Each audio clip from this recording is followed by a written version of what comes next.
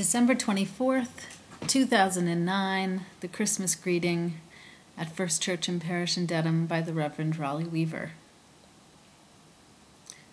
I must admit that it's difficult not to give the same Christmas greeting to you each year.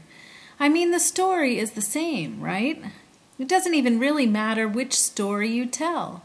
You could tell the traditional story of Jesus' birth, or focused on Santa, or the red-nosed reindeer, or the Grinch who stole Christmas, or the Scrooge.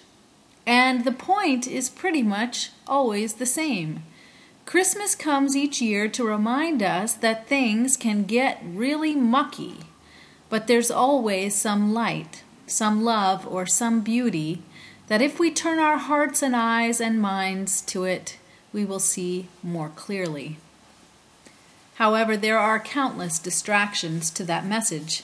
There are decorations to put up, and presents to wrap, and cards to sign.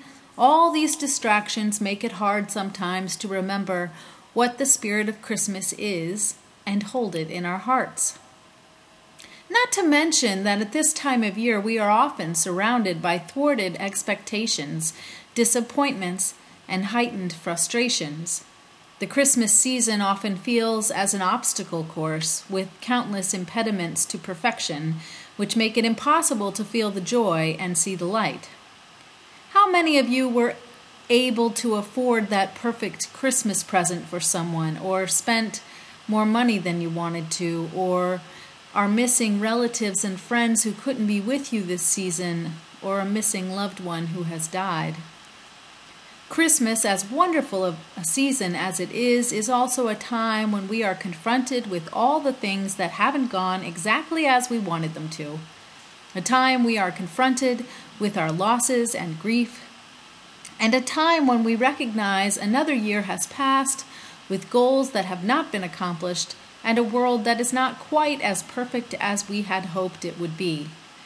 Being surrounded by light and hope at a time you feel lost or sad can be very disconcerting. And all the Santas and mistletoe and holly and lights cannot take that away.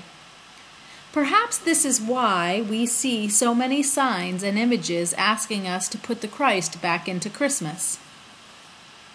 I'm not certain, though, that focusing solely on the story of Jesus' birth would change any of our distraction or confusion at this time of year. Not only are we surrounded by the secular Christmas messages and the countless other holidays competing for the same season, the gospel stories do not offer us a cohesive tale about Christ's birth. We are all accustomed to thinking of a herald of angels, shepherds abiding in the fields, the Star of Bethlehem, and the Virgin Mary giving birth in a stable, and the three wise men or kings coming to pay homage to the newborn. But in truth, there are two distinctly different gospel stories that have been melded into the one image that we recreate in our nativity scenes and Christmas pageants each year. And of all the four gospel stories, only two mention Jesus' birth story at all. Our Puritan forebears did not consider December 25th the definitive date of Jesus' birth anyway, because the date, which was not chosen until the mid-4th century, and seemed to have more to do with pagan festivals of Yule and the birthday of the sun god Mithras. In fact, a decade or so after our founding, the city of Boston banned Christmas altogether because, to the Puritan mind, the games and feasting did not resemble the true spirit of Jesus' life. Not to mention that wassailing had often turned violent. So you see, this battle for what Christmas should be is centuries old, if not millennia old. How could we in our time possibly get it right? I believe that the answer is written in the words of the new scripture we read this Christmas Eve. I believe, in fact, that the opening chapter of the book of John might have the most honest and true account of the incarnation of Jesus. Because in the book of John, we are not given a manger, nor angels, or shepherds, nor magi. In John, we are simply confronted with the beginning. In the beginning there was the Word, and the Word was with God, and the Word was God. The Gospel of John was written after the other Gospels were, around 100 AD, to a crowd in Ephesus, most likely in order to better define Christianity to the Greeks. Explaining the Christ story to the Greeks had some specific problems. For example, to the Jewish people, genealogies were very important. As a result, 2 of the Gospels have descriptions, albeit different, of Jesus' lineage. But the Greek family history was not an important qualifier. The Greeks weren't familiar with the term Messiah, and apocalyptic literature made little sense to them. The problem John faced in writing his gospel was how to create a message that explained Jesus in ways that both Greeks and Jews could understand. Now, Jews were familiar with the light, and God said, "Let there be light," and Greeks were familiar with the word or reason or logos. Greeks looked at the world and saw order as evidenced by night and day and the seasons. The author of our gospel text reimagined the incarnation of Jesus within the context of the Word being made flesh and dwelling among us.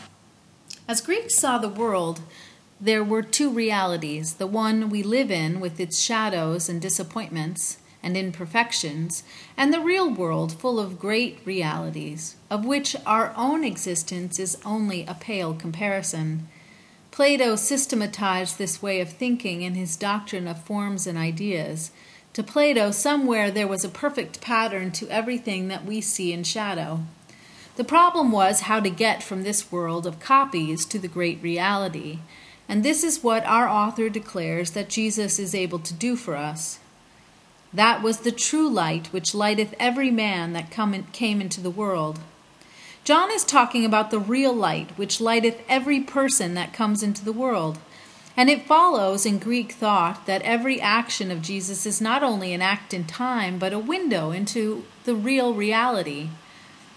The signs that John writes of later in his gospel are not simply markers pointing in a direction, but act more as windows to this greater reality. Even in the Jewish understanding, the Word was considered more than just sound, but something with independent existence that is alive. So here our author melds these 2 communities as no other gospel can, reminding us that the Logos, the Word, the divine energy that cannot be created nor destroyed, dwelt among us in our present existence for a while, and in so doing sets us free to live in the greater truth. And this is the real beauty of the Gospel of John. It is not caught up in the details of virgin births or messiahs, but pares down to the essential truth so that we can receive it. And here we find the real truth of this Christmas. It is not how much tinsel we put on the tree or whether we spend our day worshiping in church or unwrapping packages or feeding the homeless or traveling to visit our loved ones. The true Christmas is the reminder that the mistletoe and holly are but dim reminders of the true love and joy that has been here on earth since the beginning and is available to us right now amidst all the distractions of this world. The real spirit of Christmas is a reminder for each of us that we were given a great gift that has nothing to do with packages or bows or Christmas cookies or shepherds. These are but dim reflections of the true light, which lighteth every heart and every mind. The real truth in every Christmas is that we already are dwelling in the light that has been here on earth since the beginning of time. All of your worldly woes are but distractions from that pure grace and truth and love. It doesn't matter what story you tell, because it is the light of love that is real and true and bright and the shining promise of Christmas. All that is required is that we open our hearts and our minds and receive. Merry Christmas.